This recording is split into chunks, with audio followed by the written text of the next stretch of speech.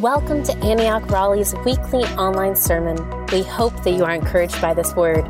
For more information on Antioch Raleigh or access to our other online sermons, visit us at AntiochRaleigh.com. Good morning, everybody. How many of you have gotten back from vacation like us? Anybody?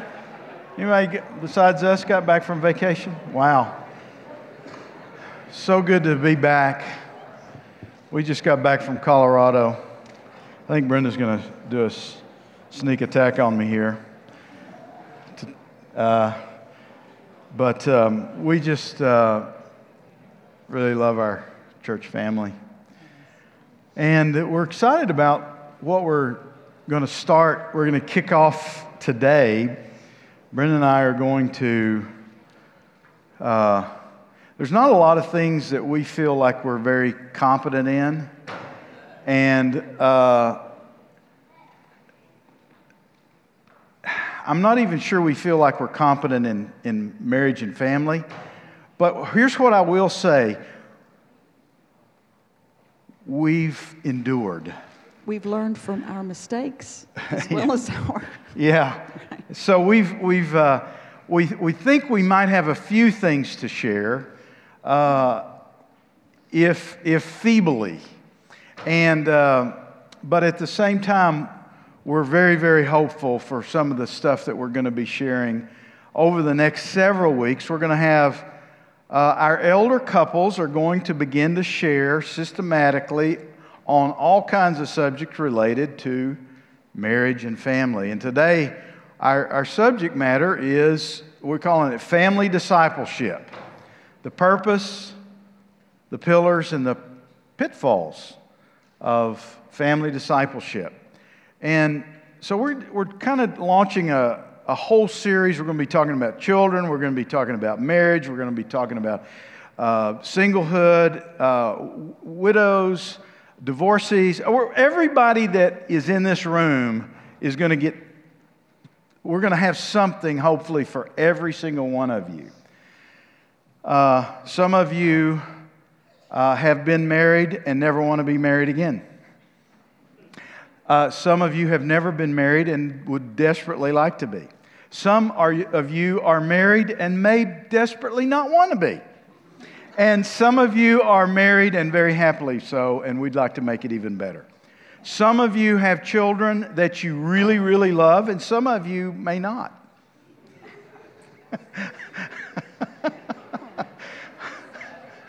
Oh, you go, Steve, you're not supposed to say those kind of things from the... Okay. So, what we really want to get into is the nitty-gritty of how we become the people of God that people look at and go, wow, I just so love what God has done in their family. And we're going to tag team it this morning. Yeah, we'll see how this works. I may have to kick Steve a few times, but yeah. No, I tell you what I'm really excited about is that we're going to hear from all the several of the elders in our congregation, and really we're going to hear it's elder couples. So that's why Steve and I are up here together. We're sort of kicking this off as we're going to be talking back and forth and just kind of a little conversational, a little preaching, but hope it works. We have been married for 45 years.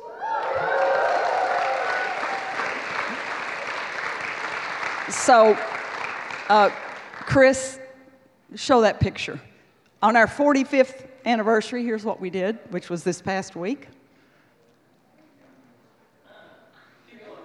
Oh, okay. Steve had mentioned we went to Colorado. That was one of the highlight reels right there. That's Maroon Bells. And there's a lake behind us. And hey, it was a wonderful time. I hate that we missed the July 4th celebration, but this is what we were doing. So, and that really is not just a scruffy-looking prospector that she's hanging out with. It's well, she made me trim up. Yes, you needed to. She said, I need to move from prospector to pastor, There you or go. back to pastor.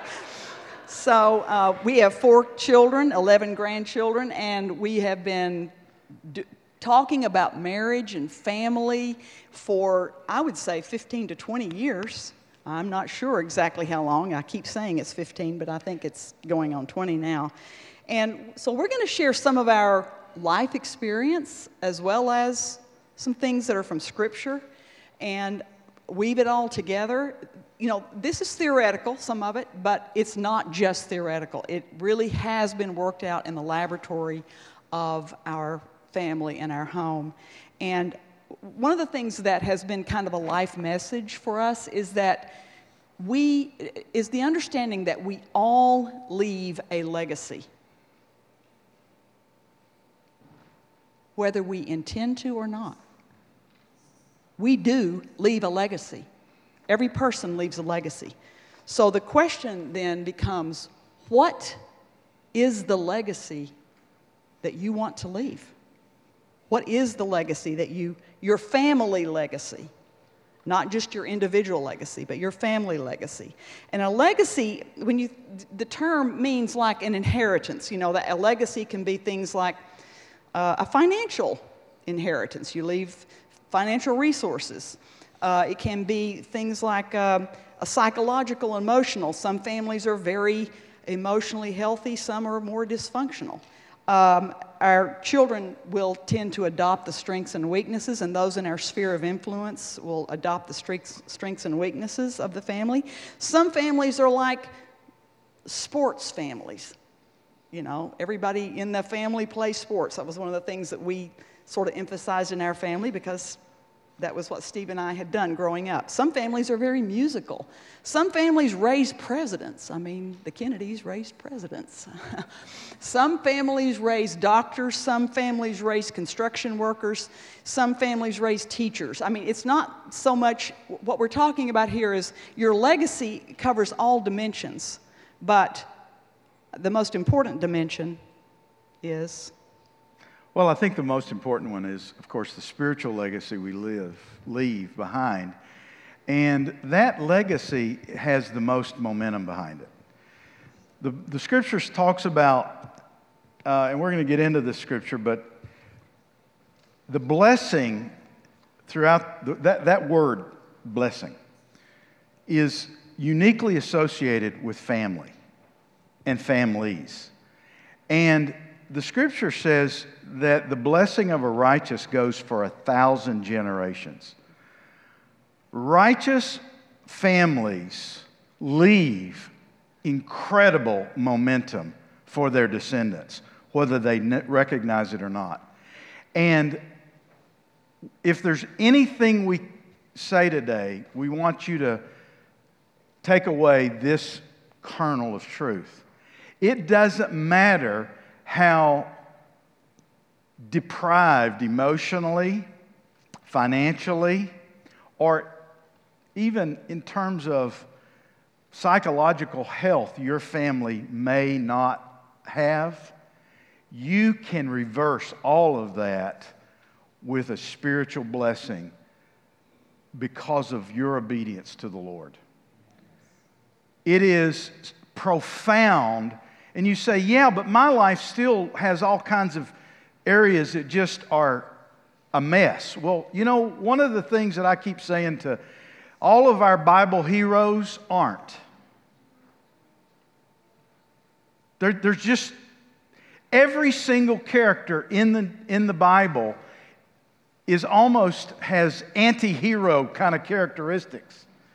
You go, I wouldn't have put that in the Bible, Lord, if I were you. That's genuinely true about almost all of our, quote, heroes. And we're going to get into one of those today. So you do not need to look at your own life or your own family and say, well, you know, I guess wow. Every single one of us, no matter where we are, no matter the state we find ourselves in today, can, through our obedience today going forward and our love of the Lord, alter generations and create generational momentum. And we impart who we are, not what we say. And that, if there's anything I can just say about all of this, how do you do that? Well, we're going to give you a few tools for doing that. But I think the one thing that I will say to every one of you in this room, you don't have a choice about leaving a legacy. You don't have a choice. You are going to leave one. The question is, what kind, you do have a choice on what kind you do leave. And it's not just about physical children. Some people will never have physical children that they bring into the world. But we all have the opportunity to have spiritual children. And there are people in our sphere of influence, those that we work with, our siblings, our parents, our just people that we meet in our life, our neighbors. These are people that we have an impact on them. And the question then is, what is the impact we're having? Yeah, part of that, the implication of all of that is this. There's a scripture that says God puts the solitary in families. There are so many lonely people, and some of them are the neighbors you don't like very much. And you get to choose what legacy you leave. Some of the reasons that you may not like them are the very reasons Jesus died on the cross for them. Do you see the opportunity for you to become more like Jesus? In loving those unlovable neighbors. That is part of what the early church, everyone was welcome. All the slaves, all the orphans, all the widows, all the disenfranchised people were the ones who were embraced. It wasn't just the beautiful people. It wasn't just a place where we're trying to get all the cool people. No, we were going out and finding those who were the discarded people.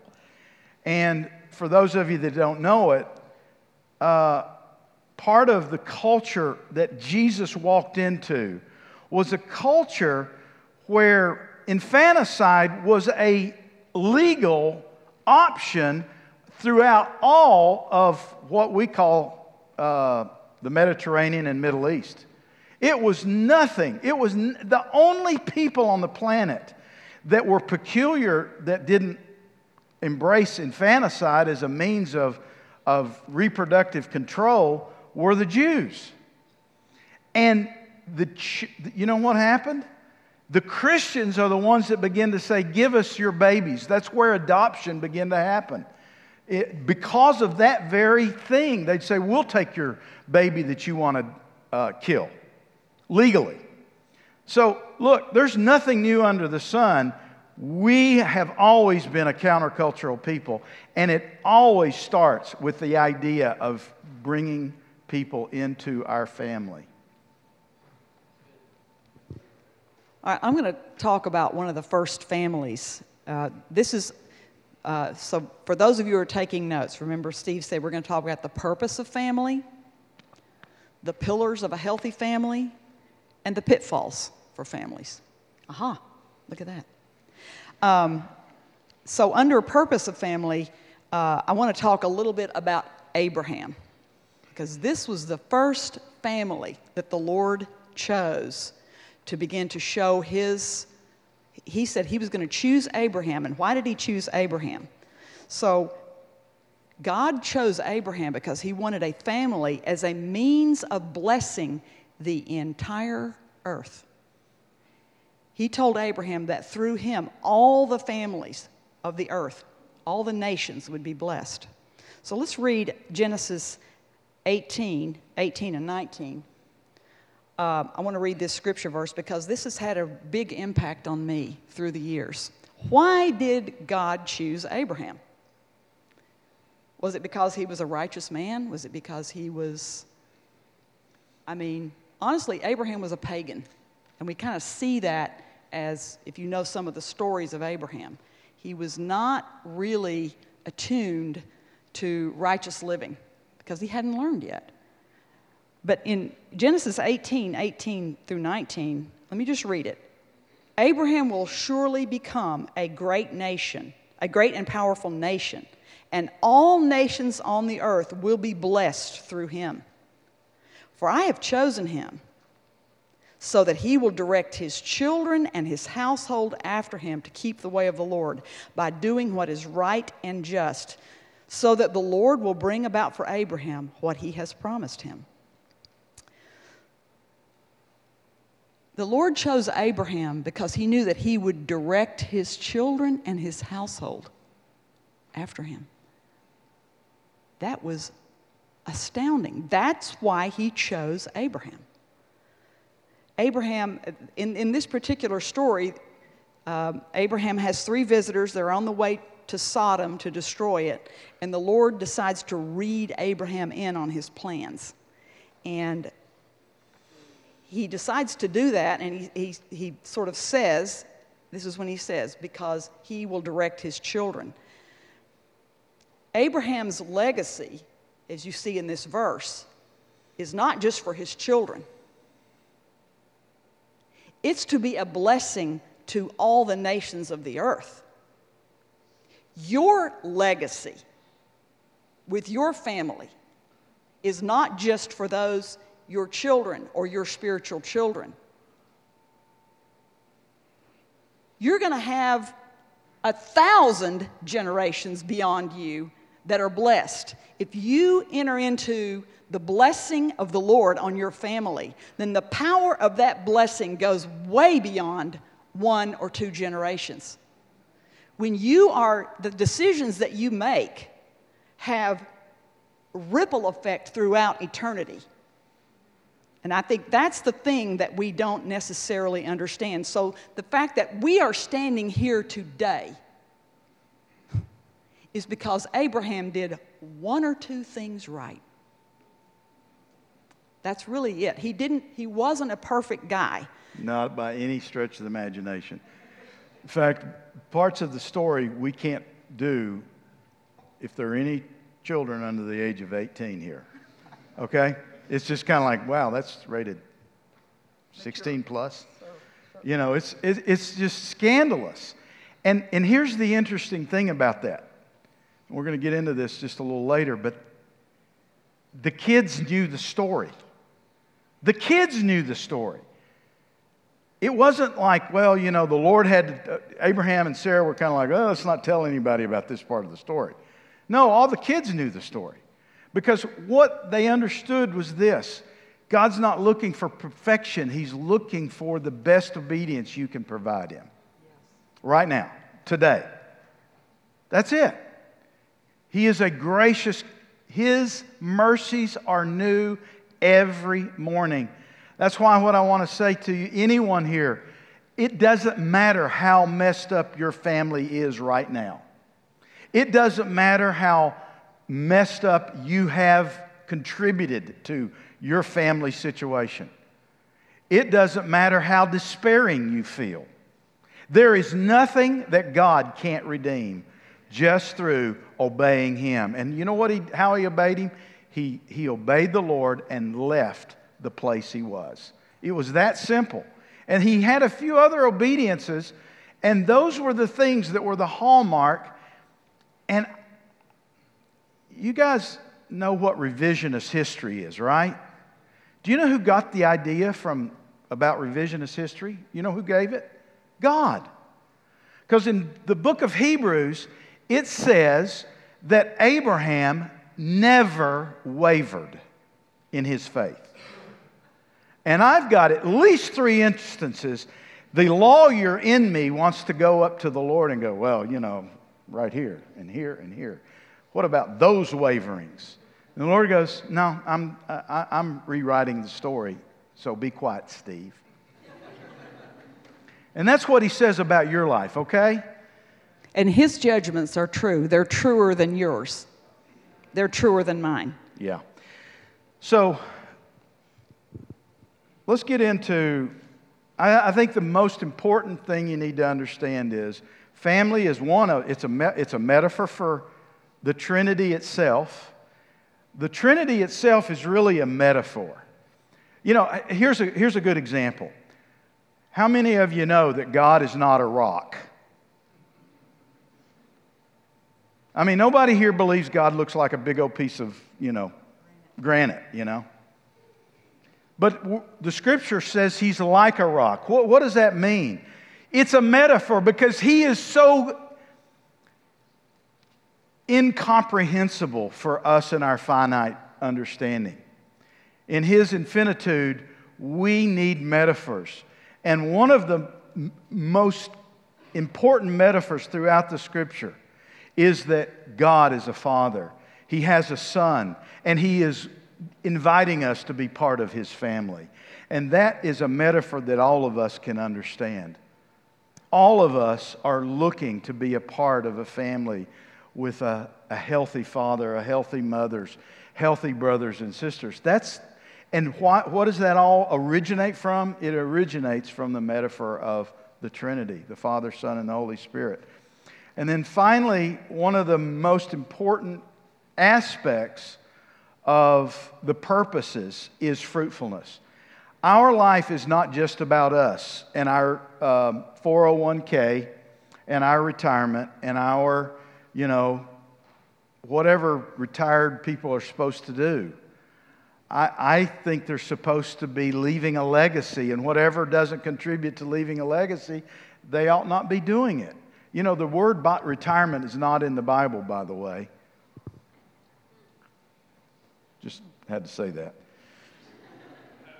Lord said that to me, but I've kind of been there for a while. So what are the pillars of a healthy family? Well, the first pillar is the covenant love of the Lord and one another. That is the first pillar. And let me just read you out of Deuteronomy 6, 4 through 9. Hear, O Israel, the Lord our God, the Lord is one. Love the Lord your God with all your heart, with all your soul, with all your strength. How many of us have heard that before? These commands that I give you today are to be on your hearts. Now, just a little background. Deuteronomy 6 is after Deuteronomy 5. Who knows what's in Deuteronomy 5? The Big Ten, the 10 Commandments. God has just given the 10 Commandments. Now, the first thing that the Lord says about the 10 Commandments is not what we should do. You go, what do you mean? Every one of them are about things we should do. That's exactly right. But He starts the 10 Commandments by saying what He has done for Israel. And you know what He'd done for them? He had rescued them from slavery in Egypt. See, everything always starts with what God does in our life, not what we do for God, okay? Can we just keep that? We start talking about these things and we start getting our white knuckle club membership. We start going, I gotta do all this. No, remember, He's the one that set us free from slavery.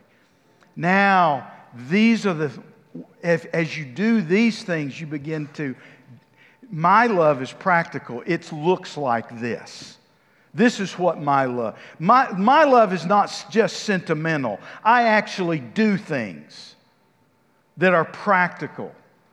That's the definition of love in God's terminology, and it is the love that the whole world is looking for, okay? So listen to this.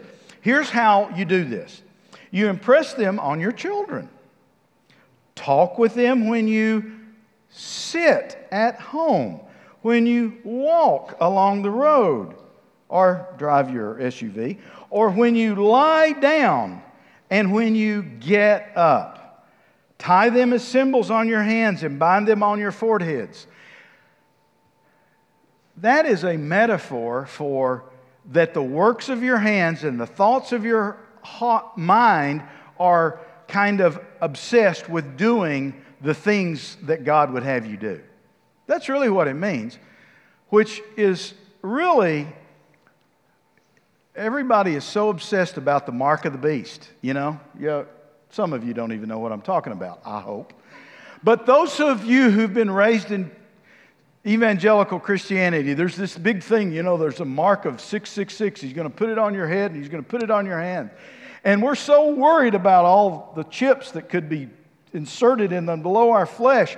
And really what we need to be worried about is the way we think and the things we do.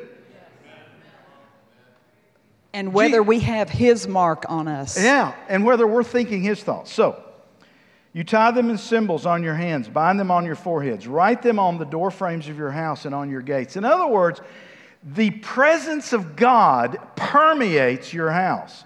Love the Lord your God with all your heart, soul, mind, and strength. So, now, this is really complicated. Yeah. I'm not sure if we can do this. I mean, how many of us actually sit at home? Oh, all of us. We all sit at home. Yes, especially in the last year. How many of us walk along the road or drive down the road? So, how many of us lie down at night? This is really pretty universal, right? How many of us get up in the morning? When are we supposed to be thinking about loving the Lord? This is how you do it, as you go. This isn't an elective course either. No. This is not It's in the fabric of your life, every part of your life. It cannot be an add-on or a hobby or something on the edges or on the margins. Because remember, you impart who you are. If you want your children or those in your influence to follow the Lord, you know what you can do? Follow the Lord. It's not a guarantee. People have their own will. Jesus paid an incredibly high price so that every human being on the planet can exercise a free will. But the best thing you can do, if you want those in your influence, your children, your spiritual children, your family, to follow the Lord with all your heart. You don't have to do it perfectly. One thing that is interesting, and I see a few of you with your teenage children with you. This is a fascinating study. In fact, most of us in this room that have children have a longing. Every one of us have this longing that we want our children to exceed us in every area, including our spirituality. We want our children to be more spiritually in tune with the Lord than we are, right? Is there a parent here that would say, "Oh, I'm competing with my kid. I want to beat him in that category"? I don't think there's a single one of us that have that a desire in our heart. So we do want our children's, our ceiling to be their floor is kind of a way we say things around here.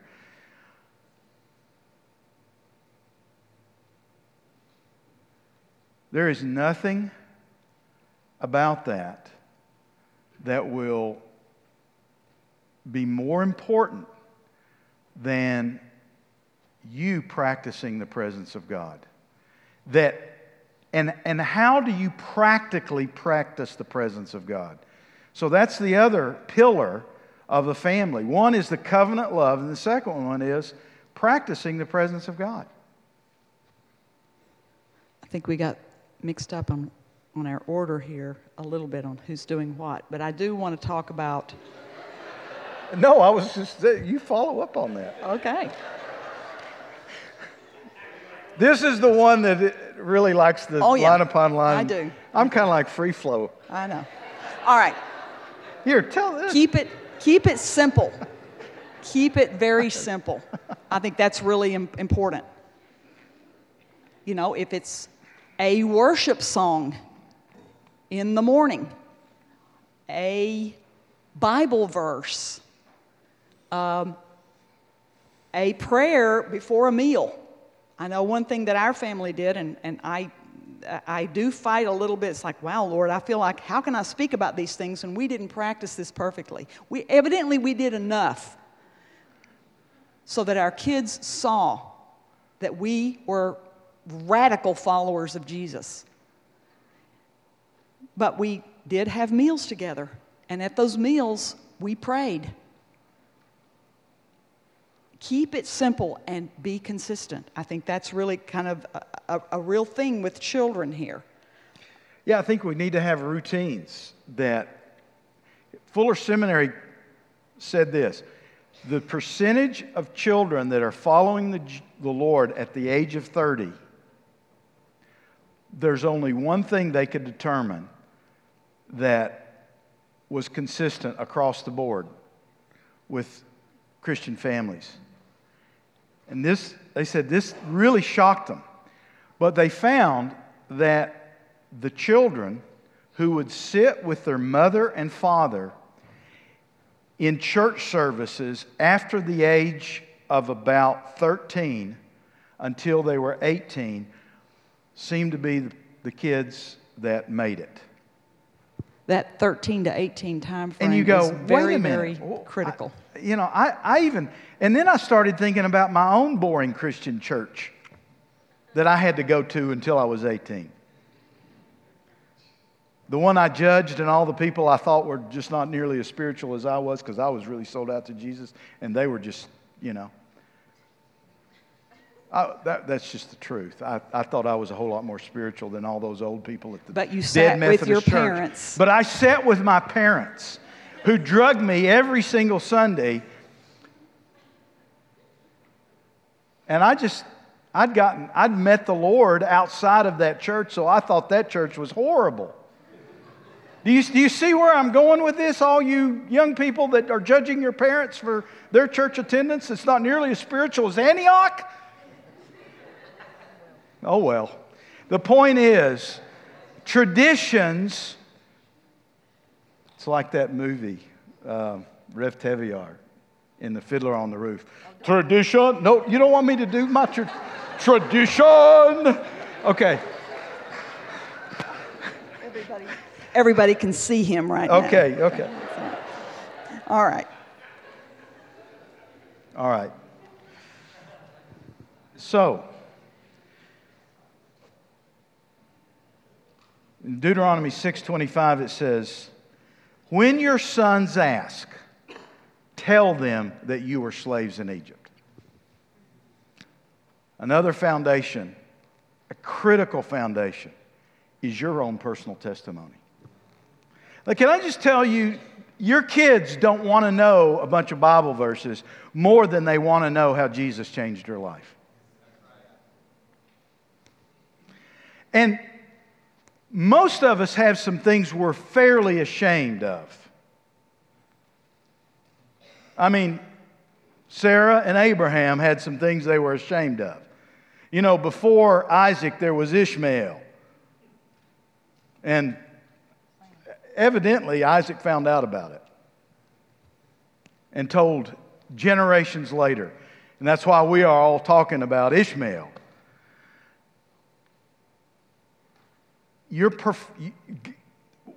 There's this thing, especially among evangelical Christians, it's all like I meet the Lord and then I fall into some sin, and it just like we gotta whitewash that and never ever talk about it. The question is, did you stay in it or did He deliver you out of it? Is the fact that you fell into it just mean that you now have an enemy that wants to destroy your life more than he used to? Because you were in his camp. That's what that is evidence of. And so it doesn't mean that we need to approve of all that. It just means we don't need to freak out when our spiritual children fail. Because our Father is never surprised. He never gets disillusioned. I don't know if any of you, hey, I am God's. Lord, it's, you got quite a prize when you got me. No, he doesn't have any of those kind of illusions about any of us. I have a personal testimony about this. I have a granddaughter. She's now 17, but when she was 12, she came to me and said, "Grandma, I just don't know if I believe in God." I said, "Well, honey, everybody has struggles with doubts, so you keep talking to me about that. Don't worry about it, and we'll pray about it." And I said, "But let me tell you some of my encounters with the Lord, what He's done in my life, how He's spoken to me supernaturally." And so she would listen, and then the next time we got together, she'd say, Grandma, tell me those stories again about how God spoke to you.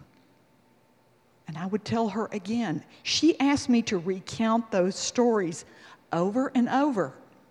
She wanted to hear that God was real because she was struggling with that. And let me tell you something.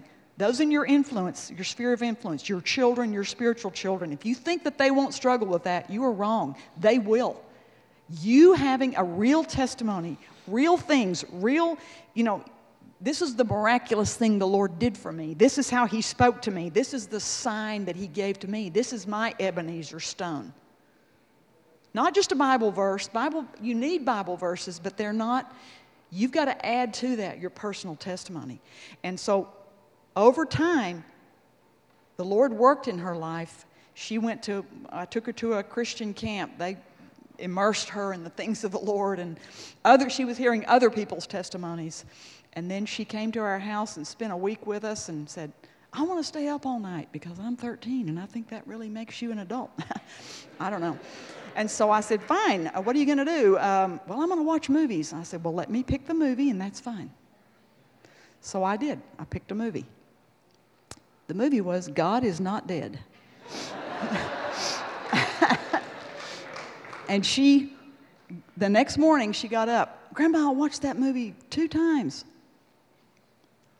I said, yeah, really? How was it? She said, it was great. And you know what? I believe. And now she is following the Lord. Look, you do not understand how important your personal testimony will be with your kids. And it's your struggles and how you've come through them and how the Lord spoke to you and the signs and wonders He did for you, all of that. So, the pillars of the family are covenant love. You got to practice the presence of God. You got to have a personal testimony. And then finally, you have to teach people, your family members, how to hear the voice of the Lord. That is so incredibly important. Deuteronomy 5:27 is one of the most tragic verses in all of the Bible. And this is the children of Israel, and they're talking to Moses. It's Deuteronomy 5:27. You, Moses, go near and hear all that the Lord our God may say, and tell us all that the Lord our God says to you, and we will hear and do it. Okay. There's another scripture where there's 70 elders that get brought up with Moses to stand before the Lord in the mountain, in the cloud. It's amazing. It's one of those God moments. It's kind of like, Steven Spielberg's special effects on steroids. I mean, they can only see the feet of the Lord. His glory is filling everything. Well, it seems like there's 2 dudes who were elders who got left back in the camp. Somehow they didn't get the email. They didn't check their email or their text message. And they didn't get up there to see the presence of the Lord. But you know what happened? It says all of those 70 elders started prophesying. The presence of God was so powerful, they started prophesying. Well, back in the camp, the 2 that didn't get the email, they started prophesying. And Joshua, who's Moses' assistant, is like, hey, you want me to tell those guys to stop? I mean, they're not with us. They're kind of down there doing their own thing. And you know what Moses said? Would that all of God's people be prophets. Can I just tell you, I've been this person. Why don't you hear the voice of the Lord for me, and I'll do whatever you teach me on Sunday morning?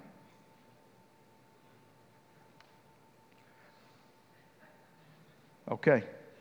That's a good time for somebody to say, amen, brother. Okay. What we're saying is This is why over and over and over and over and over and over and over and over and over and over and over and over, we emphasize in this church that we are a prophetic people. We are a loving prophetic people who hear the voice of God.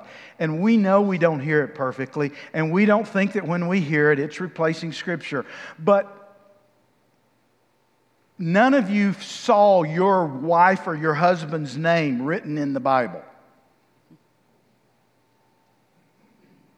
You had a knowing inside of you. Some of you might have, but Brenda is not in the Bible. Last time I checked.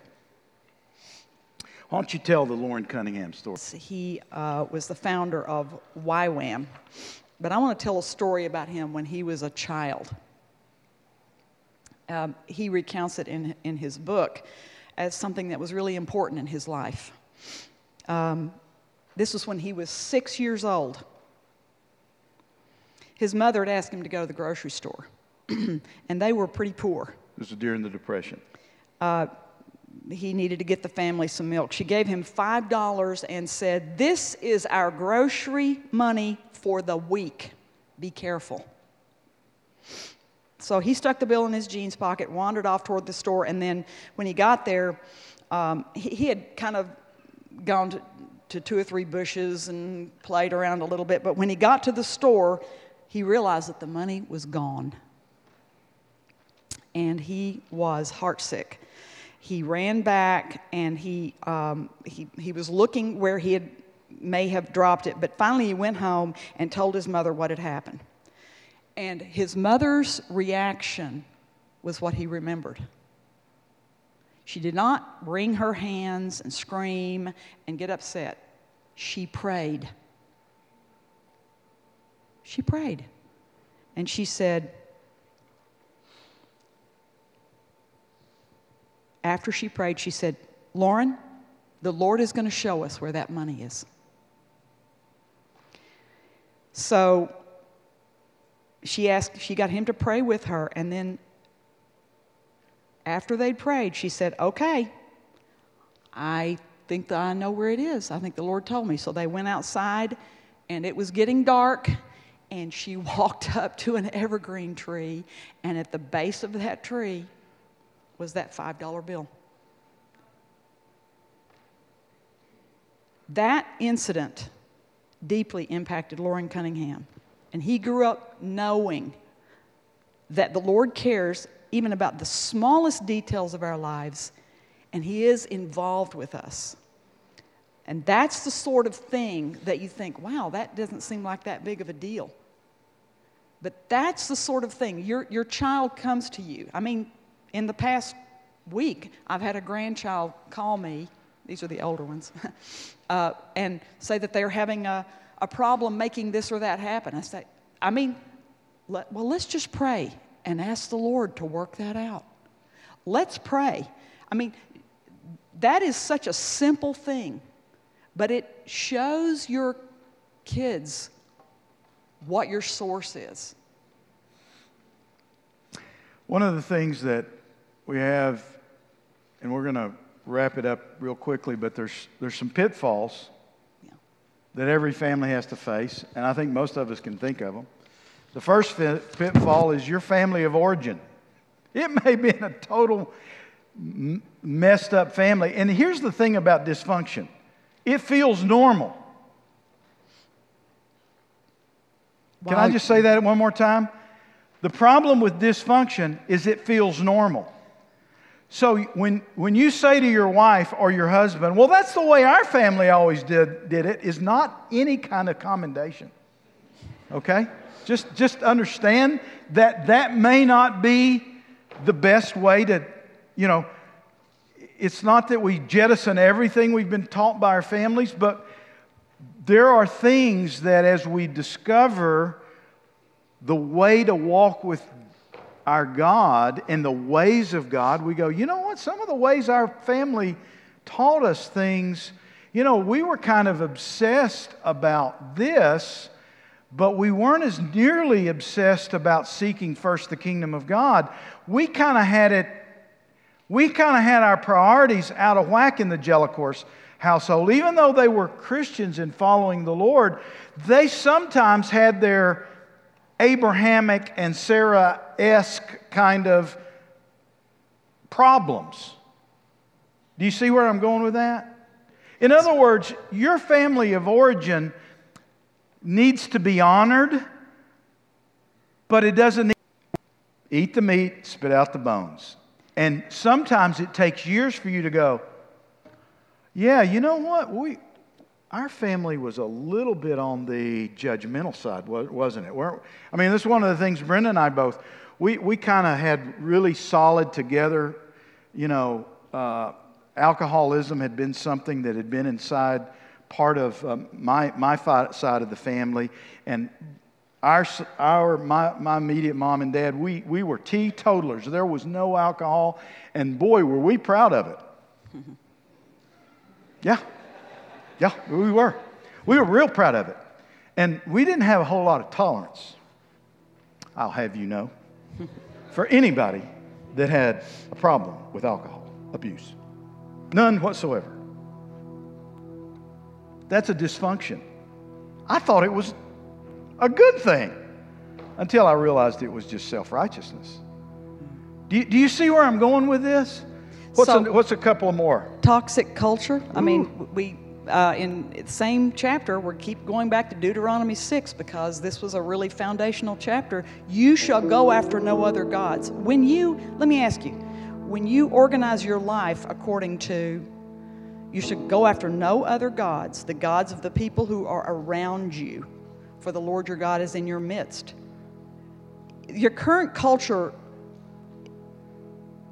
that is telling us through social media and some of the other influences. Mommy blogs. Is that not just...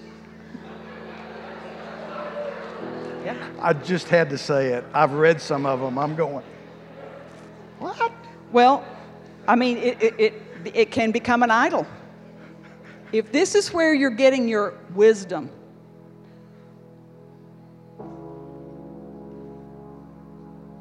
that can become an idol. Also, just your own misplaced personal values. I would say a way to think about that is ungodly beliefs. All right, so if your conversation in your household is mostly about sports, what grades you're making, whether or not you're, popular, that is not going to be the legacy you want to leave. That's not the kingdom of God.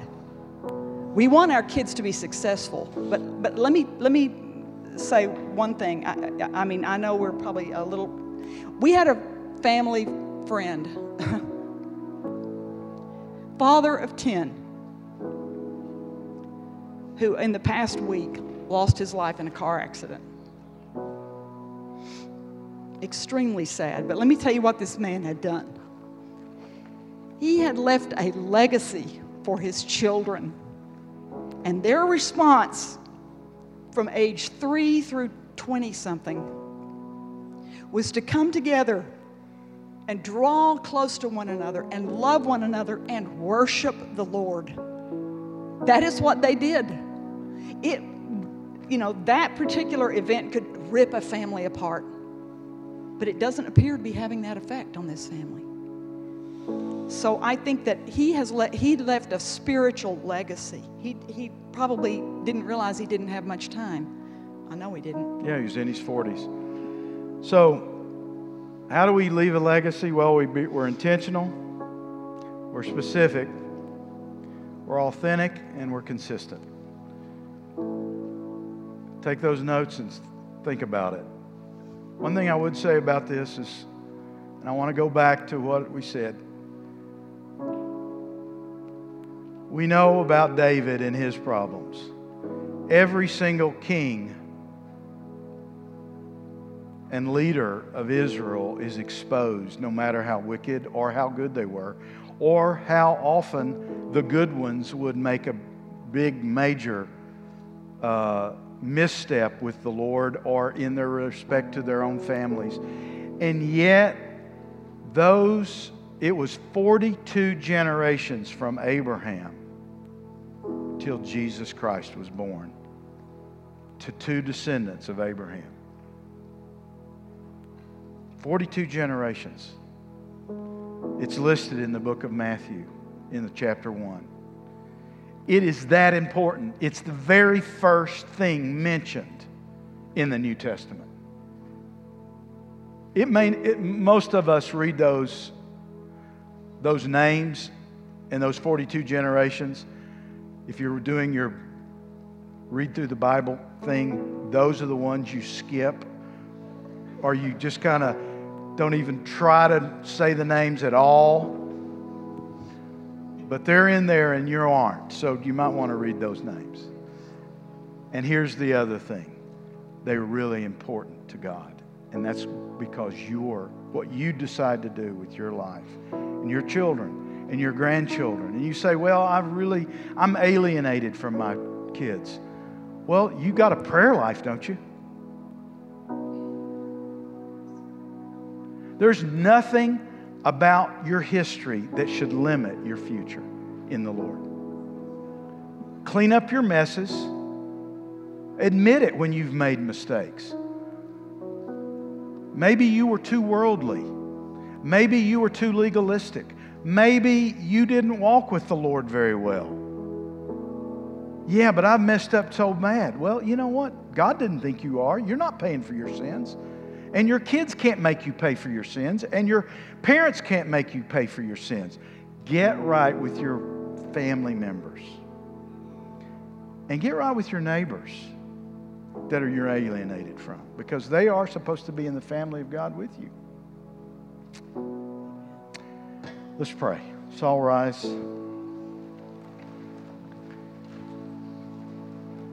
Lord, we thank you that you have put the solitary in families, that you've let some of us be life partners for 45 years. Lord, I pray for every marriage that's here. I pray that you would strengthen every single marriage in this house. Lord, for every area that seems insurmountable or difficulty that seems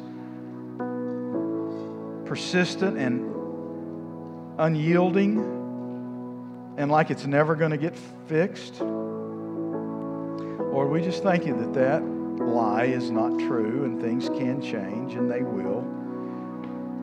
If we wait on you, if we trust in you.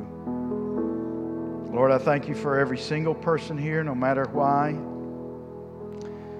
They've never been married, they're divorced, they're a widow or widower. Lord, I pray for every single person in this house. Lord, I pray for the loneliness that you would put people in this house in family.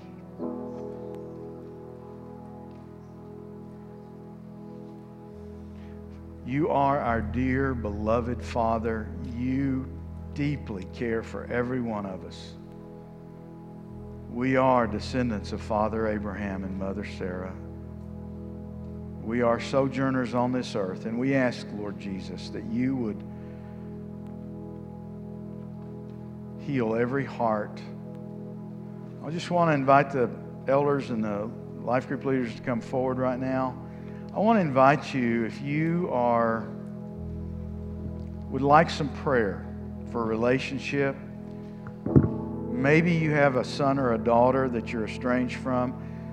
Maybe you and your husband, you and your wife are struggling with some things in your marriage. Maybe you have some relational cleaning up to do with other relationship. Maybe it's a sibling. Maybe you're alienated from a brother or a sister. Maybe it's family members that you have no way to reconcile with because they're just unwilling to. And you just like to pray for them. If there's one thing we as a church have to be, we have to be a place where it's safe to be family.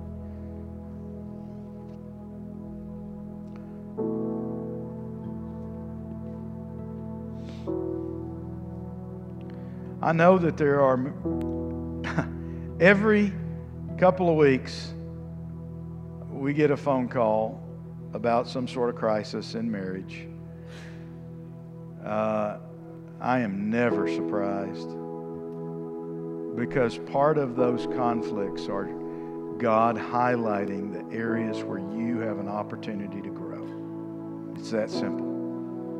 And the Lord's highlighting it now. If that's you as a couple, maybe now's the time for you to come and just get some prayer.